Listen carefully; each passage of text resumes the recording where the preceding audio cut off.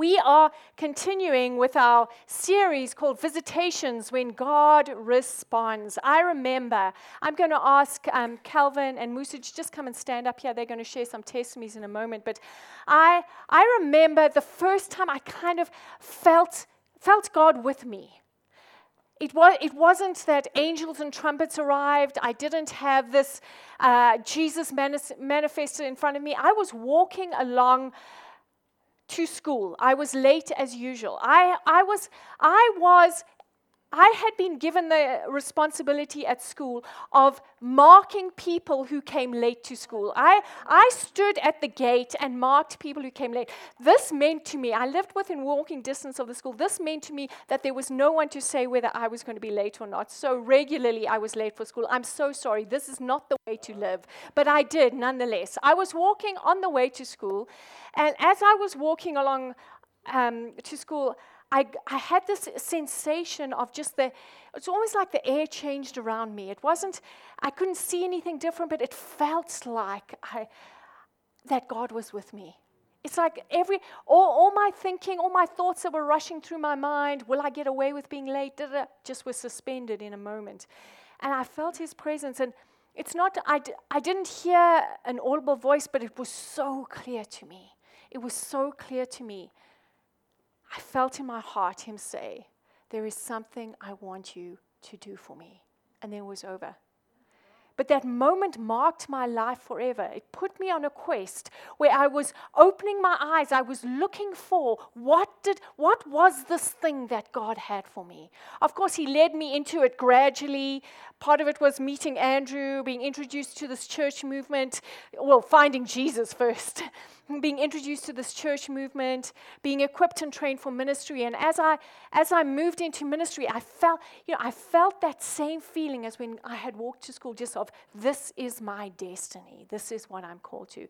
And this is the power of God interacting with us, that He leads us into the things we are called to, into the fulfillment of our lives being used in a way that glorifies Him. So I would love two of our leaders. Calvin, as you know, heads up our youth, and from next year, he will be our next generation pastor. Next generation pastor. There he is. So before you go, yes. Musa at the moment heads up our Monash ministry on campus and is our discipleship pastor here in the main church. So she will be sharing right after that. Awesome. Over to you, Calvin. Good morning, family. So when Pascal asked me to share, there was a lot of things that came to mind. And I had to pick one specific one. And one that really stood out for me was 3 years ago now, 2016, we're still living in Cape Town. I was serving at Every Nation in one city. I'd been serving there since 2005, so it's a long time. And 2016 was a tough year for me because I felt demotivated, and I felt like this is not for me anymore. You know, I've been putting years and years and years, and it just felt like my time had come to an end with youth ministry. And in fact, it came to a point where it felt like it was ministry in general. It's like, I'm done with this. I just want to sit there and just do nothing. I'd been involved in a few other ministries as well, worship ministry and those kind of things. And it even came to a point where I got so frustrated that it was a point of, I think I'm going to leave this church. Oh. That's what it got to. Yes. Sorry to say that, but that's how it felt. It was just a difficult time for us as a family, and then what actually happened is late 2016, I got a call. I won't mention from who, but she's standing next to me, and I got a call and Pascal asked me just to meet with her and talk about possibly coming here and heading up youth. And I was like, I'm never going to move to Joburg. It's not going to happen. I love Cape Town too much. The beach is lovely. Got here, we had a chat with myself and Ilza, and when we left that meeting, it was still like, no, it's not happening. But you know with Pascal, she always gives you a deadline. She's like, by the end of January, I need to know. Not just let me know. I need to know. And probably around the 25th of Jan, similar to what Pascal just said, it wasn't an audible voice, but myself and Ilza were praying separately as well as together, and we both on the same day kind of felt the same thing. God just said, go. He said, go. I will take care of everything. Because, in the back of your head, you're thinking, it's a young family, I need to find a place to stay, all of these things were running through my mind. And he just said, go, and I will make a way. And the moral of the story is, since then, we're here. And a few months later, we moved. And yeah, we haven't lacked anything. God has provided everything for us. And you love ministry. And I love ministry now, yes. Don't forget that part. So great, Calvin. Thank you. Morning, church. So I, similar to Calvin, had so many things popping up in my mind. So just trusting for something specific that would speak to you guys today. So I trust that this is it. So, Nehemiah 7 verse 5 talks about this, the way that God spoke to Nehemiah is like, God put it in my heart. So it's like, that's how the Lord speaks to me. Like, I don't know where it comes from. You can't trace it from an audible place, but it's like, you wake up and it's there. So the one time I woke up, probably last year or the year before, 2 years ago, I woke up and literally there was this thing that was like, you've been wearing other people's clothes for a decade. So I was like, that's so strange. Like, what is that? Obviously, I didn't think of that myself, but I'm trying to figure out where it comes from. So then I stood in front of my wardrobe.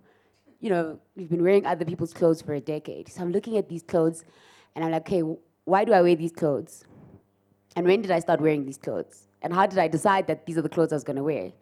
So I was sitting there having this moment, and it lasted the whole year. And what God was doing is just talking to me about my identity and who I've decided I am and why I decided that. So it's difficult to explain, but I never used to dress the way I'm dressed now. So I had to, I was dressing in another way. And just the Lord taking me on that journey of who are you? And who decided that this is who you are? And just the Lord talking about, this is who you've been, but this is who I'm calling you to be. And it's such a difficult journey because realizing that there's so many things that I've decided I am, and I wasn't willing to change. Either because I grew up this way, or I've learned this, and those were things that were not changeable, in my opinion, about who I was. And the Lord was like, you're not going to dress like that. You're not going to look like that. And it was something so small to me because it's your clothes, you know what I mean? But it was such a huge identity statement that the Lord was doing through me. And that happens often where there's a thing that's there and you don't know where it comes from, but the Lord is just talking to you about change. And so that was for me a very big visitation, if you can call it that, where the Lord was like, this is not who you are. I've called you to be this, and just agreeing with God and being at peace with who He's called you to be. So amazing. Thank you, Musa. Thank you. Lord, I want to pray for every person here. Thank you, Calvin and Musa, such great testimonies. I want to pray that, Lord God, if any of them are at a place where they are getting ready to give up the call you have on their lives, would you speak to them today? And would you give them the courage to say yes to what you're asking them to?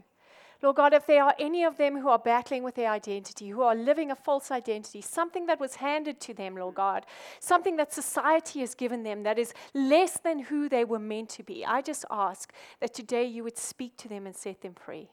In Jesus' name, amen and amen and amen.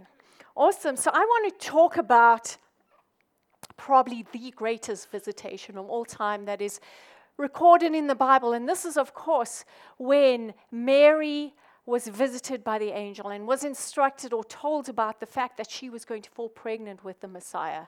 A really profound moment in the Bible, and we are all here because that happened.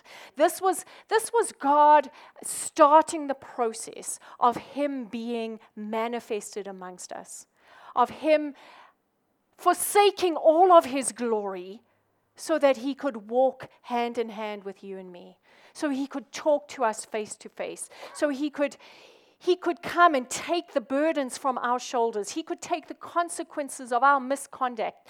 He could take the effects of our bad thinking, and He could take it from us, and He could say, He could almost unwrap, as Musa was talking, our true identities. That is not who I made you to be. Come. Give me all that. Come to me so that you might walk in the fullness of who you were meant to be. This was the very start of it. So we looked at Luke 1 last week, and we remember the angel came to Zechariah and told him that him and his wife were going to have a baby, and that baby was going to be John the Baptist, which was going to be Jesus' cousin. And now we carry on in Luke 1, and this is where the angel manifests to Mary. And it says there, in the 6th month, God sent the angel Gabriel to Nazareth, a town in Galilee, to a virgin pledged to be married to a man named Joseph, a descendant of David. The virgin's name was Mary. The angel went to her and said, "Greetings, you who are highly favored. The Lord is with you." Mary was greatly troubled at his words and wondered what kind of greeting this might be. But the angel said to her, "Do not be afraid, Mary. You have found favor with God. You will be with child and give birth to a son, and you are to give him the name Jesus. He will be great and will be called the Son of the Most High. The Lord God will give him the throne of his father David, and he will reign over the house of Jacob forever. His kingdom will never end." "How will this be?" Mary asked the angel. Good question. "Since I am a virgin." The angel answered, "The Holy Spirit will come upon you, and the power of the Most High will overshadow you. So the Holy One to be born will be called the Son of God. Even Elizabeth, your relative, is going to have a child in her old age, and she who was said to be barren is in her 6th month, for nothing is impossible with God." "I am the Lord's servant," Mary answered. "May it be to me as you have said." Then the angel left her. Oh my word. Can you imagine the shock that she must have been experiencing? It is likely that she was probably about 13 years old at this time. They got married very young in those days, and so she certainly would have not been over 16 years of age. And can you imagine a young girl having this experience, having kept herself pure all her life, and there an angel comes and says, "You're going to be pregnant." She's asking, "How is this going to be? Haven't you seen how I've lived?" And him saying that, "No, the Spirit of God is going to overshadow you." Something that has never before been seen in history, and her wrestling with this idea. Now comes the clincher. She hears this from an angel, and she has to go to her fiancé and say, "Hey, guess what? I'm pregnant." You know what his question is going to be. I mean, you know what his question is going to be. This has never happened before in history. Even now that it has happened once, most likely any boyfriend is going to ask that same question. Who is the father? I know it's not me, so who is the father?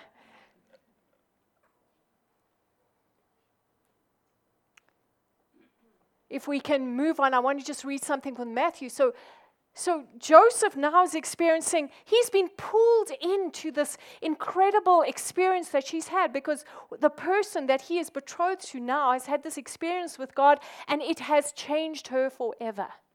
She will never be the same person from that moment forward.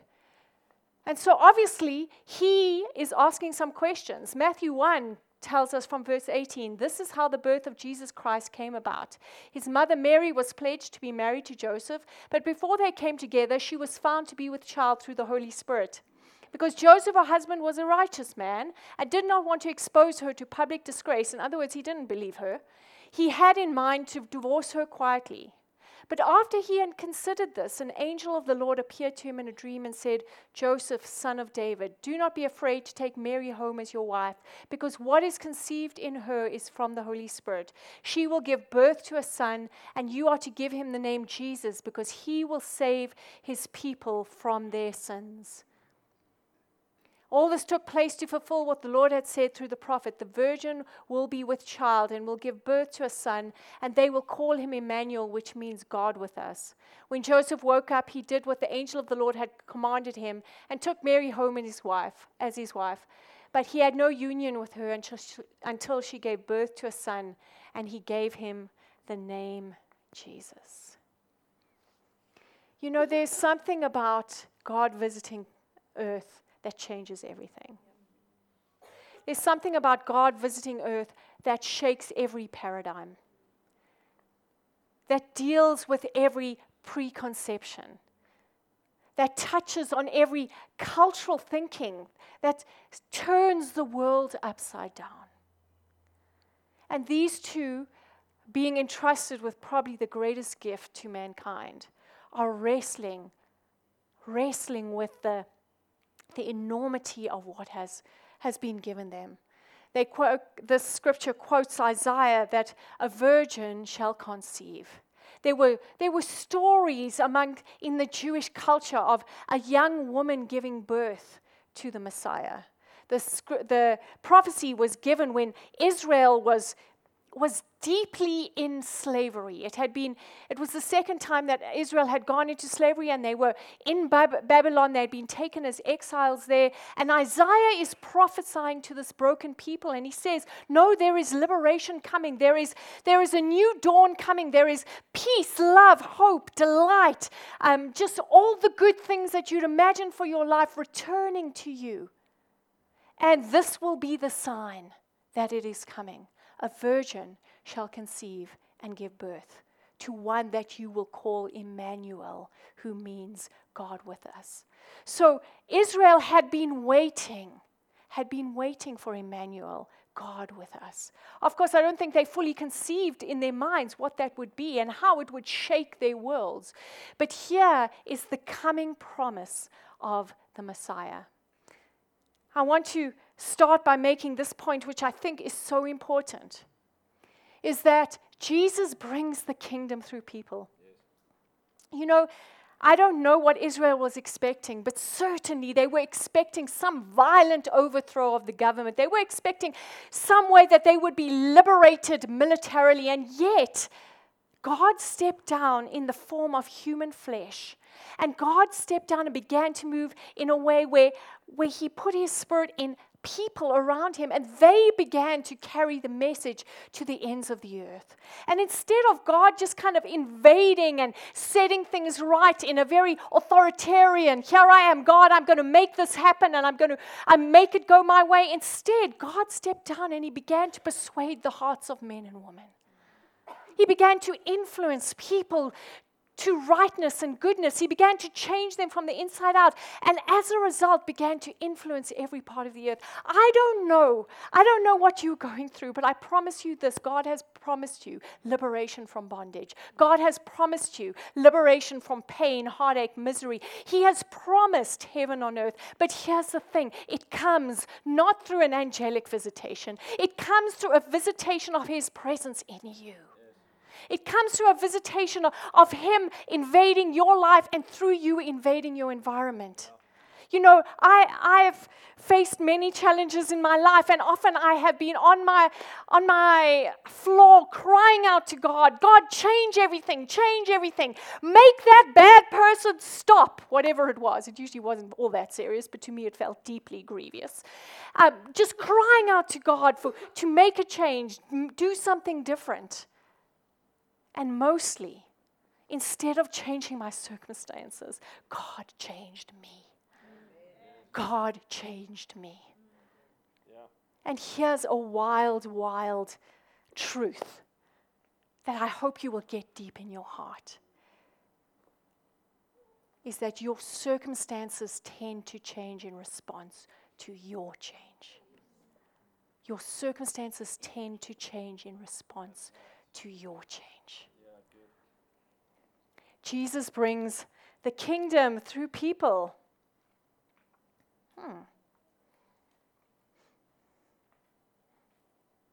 There we go. When the kingdom comes, here's what certainly Joseph and Mary would have experienced. The kingdom is disruptive. Somewhere around 13, 14, you started making plans for your life. Some of them were God plans, and some of them were not God plans. But here's the thing about when the kingdom comes: it disrupts the non-God plans. Many times I've had to go to God and say, I did not expect this. I did not expect it to go this way. Some of it has exceeded my expectation. It was like, oh my word, God, I had no idea that this much goodness was in store for me. But some of it has been very different from my expectations. And sometimes I've had to adjust my thinking about who I am, and what I'm supposed to be doing, how I am meant to be relating to God. And here's something that I know that every Christian has to come to terms with, that the kingdom of God is coming. God is bringing his rule and reign on earth, and he is using people. But the way he uses people is he disrupts the ordinariness. He disrupts the complacency. He disrupts the idolatry. He takes you from a place where you are the center of your world to where he is the center of his world. So it's disruptive. So we make space for grace. Yeah, you've heard this phrase, and I feel like it's so important for our year next year, but I think it's an important truth for us all the time, is that if you fill your life with your plans and your plans only, then when God comes, it's going to be a huge, huge disruption.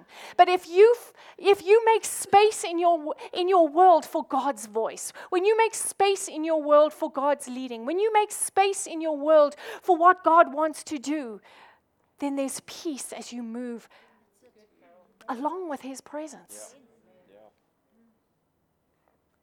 You know, I would love every one of you to look at the plans you have for yourself and ask yourself this question: God, is this what you are saying for me? God, is this what you are leading me to? Is this what you are saying for me? And I want you to ask it with this in mind. With this in mind, God, I'm willing to change if you say so. I'm willing to change if you say so. Romans 5:17. For if by the trespass of one man death reigned through that one man, how much more will those who receive God's abundant provision of grace and of the gift of righteousness reign in life through the one man, Jesus Christ? This is his plan for you, that you would reign in life. His plan for you is not mediocrity. His plan for you is reigning in life. And it comes as you allow him to disrupt, as you allow him to invade, as you say yes to his plans and purposes.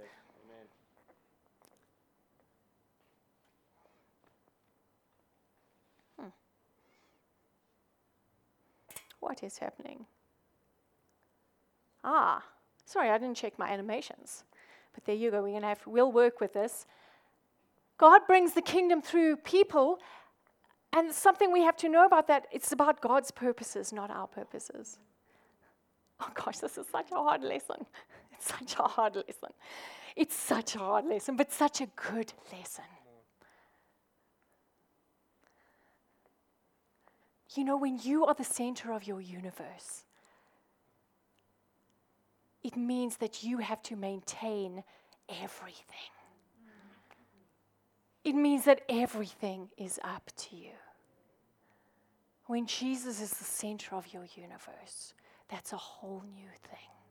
It means it's his job to sustain everything. It's his job to move it forward. It's his job to lead. It's about God's purposes. Therefore, we put his kingdom first.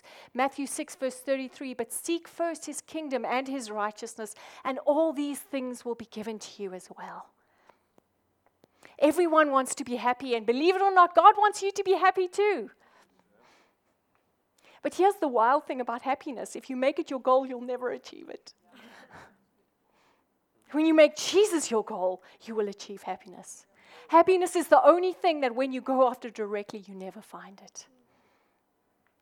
Here's the beautiful thing about the kingdom is when you go after the kingdom, when you put the kingdom first, everything you always desired comes to you. Things you didn't even know you needed and wanted come to you.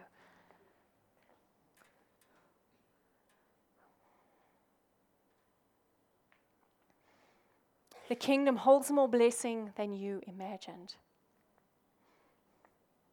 I've said this so many times, I'm going to say it again. If you are battling with not having your prayers answered, it's because you're asking too small.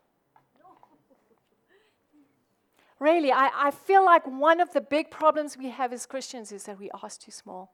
That our view of what we're going for, our view of what we're going after is so much less than what God has for us. And that doesn't mean he wants to make you richer than you ask for. It doesn't mean he wants to give you a bigger car than you ask for. It doesn't mean he wants to give you a sexier partner than you ask for. It means that he wants to give you things that are so much bigger than that.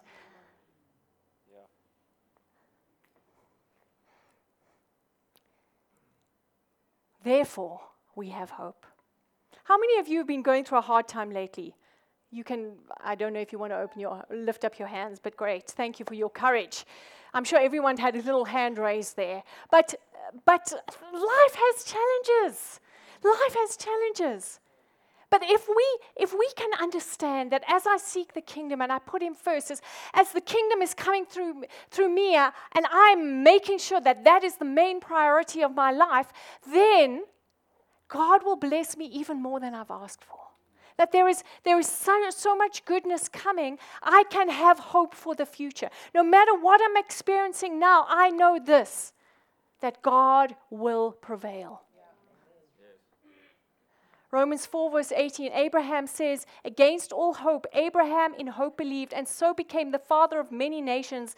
Just as it has been said to him, so shall your offspring be. Abraham, against all hope, in hope believed.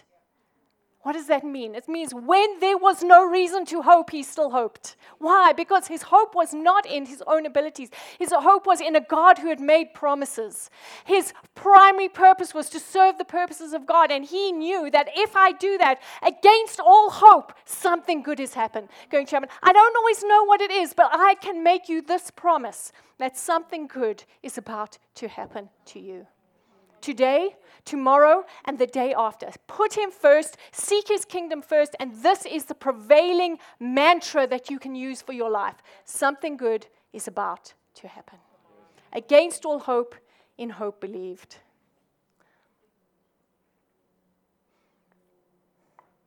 Not only does the kingdom come through people, but Jesus gives meaning. You know, I think about Mary and Joseph, and for me, I just wonder how they faced the ridicule of their environment. It's not something you hide easily, being pregnant. You know, maybe the first 3 months you can get away with it. After month 4, pretty much it's obvious to everyone. Everyone knew they weren't married. Perhaps they were hearing the stories of an angel came. The Holy Spirit hovered over her, and she became pregnant. But you know what's going through the mind of these small town people. How many of you have lived in a small town?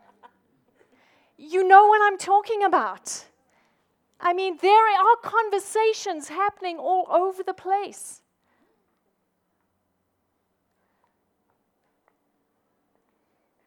I don't know what you're facing, but I guarantee you everyone here is facing something. Some kind of a challenge. Some kind of a difficulty. My hope is that every one of you have stood up at some stage and borne witness of Jesus in your life, have made a stand for Jesus. Therefore, the people around you know who you are, and they're watching your life, and they're looking at you, and oh my word, they're going through a challenge. This God that they profess, where is he now? Might be the questions going through their minds. And in that moment, you are going to have to stand. You are going to have to believe. You are going to have to press through and say, yes, my God will be here for me. But here's the thing, is that in those moments of difficulty and hardship, it's Jesus that gives meaning. I'm telling you, Mary was sitting there with the promises of her nation ringing through her head and saying, you know, although I'm going through this difficult time, I know what's coming. There is meaning in my suffering. There is meaning in my rejection. There is meaning in what I'm going through. This is not a waste. This is not something that is going to come to naught. There is a victory coming that will overshadow all of this and make it worth nothing in comparison to what is on the way. Yeah. And this is the promise you have in Christ.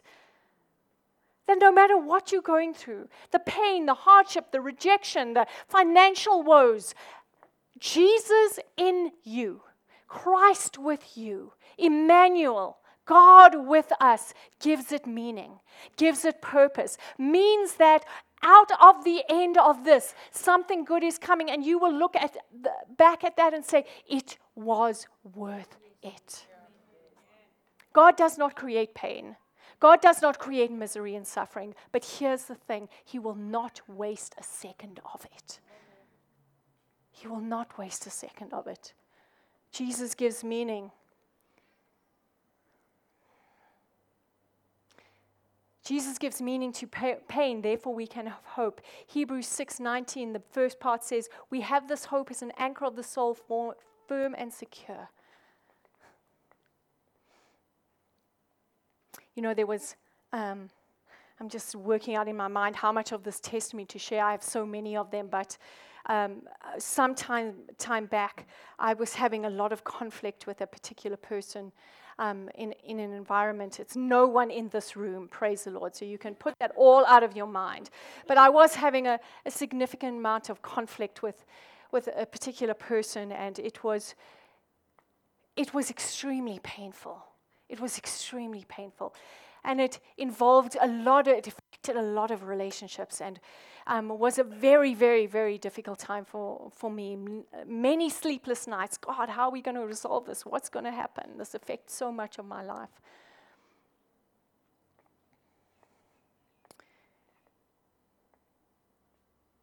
And the beauty of me looking back at this time is that God resolved everything. Every last bit of that conflict. As I've said before, He resolved a lot of the conflict by resolving issues in me and the other person. Just have to mention that. But when I look back at that time, God didn't cause that pain. But this is what I know that pain did for me, is that it pushed me to Jesus in ways that I hadn't been pushed before. And what I discovered when I got there, when I found myself so close to Jesus, crying out to Him, needing Him, with every breath I had, I discovered He's worth it. Amen. He's worth it. No matter what I was going through, it was worth it. Therefore, we can have hope for the future. We have this hope in our hearts that God will be there. And it secures us. It keeps us firm and steadfast.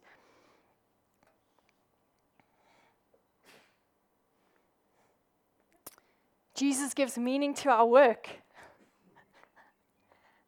Do you love your work? Do you love what you do? I hope you do. There are people here that can't answer with a resounding yes. Don't worry. It's coming.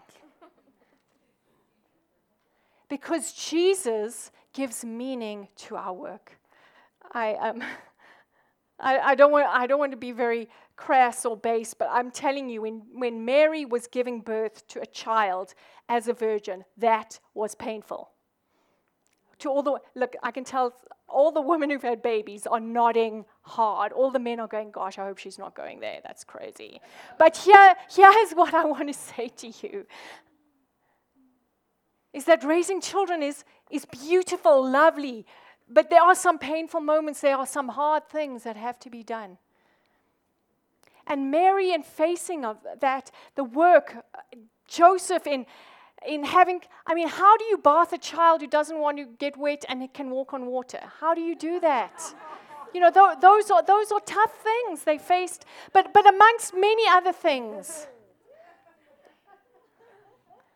Amongst many other things, they could work joyfully because it was more than just the work they were doing. It was the promises that were coming. It was the reason for the work. I want to speak to each and every one of you. Your labor matters. It's given meaning by the presence of God with you. It's given meaning by the promises that are to come. No matter how hard you've had to work, no matter how difficult it is or good or pleasant it is, whatever it is, it has meaning in Christ. Every ounce of sweat, toil, every ounce of mental energy that you're putting into your environment has meaning because God has a purpose for you and for your life and for what's coming.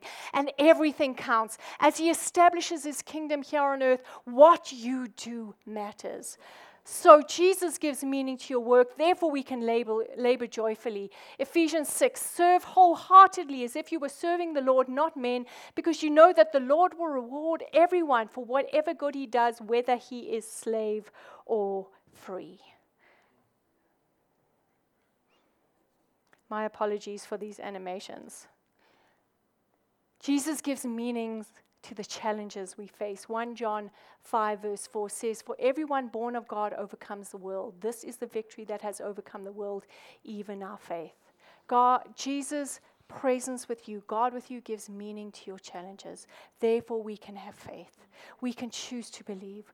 We can know that there is a place of overcoming that we have already inherited. This is what I want you to understand.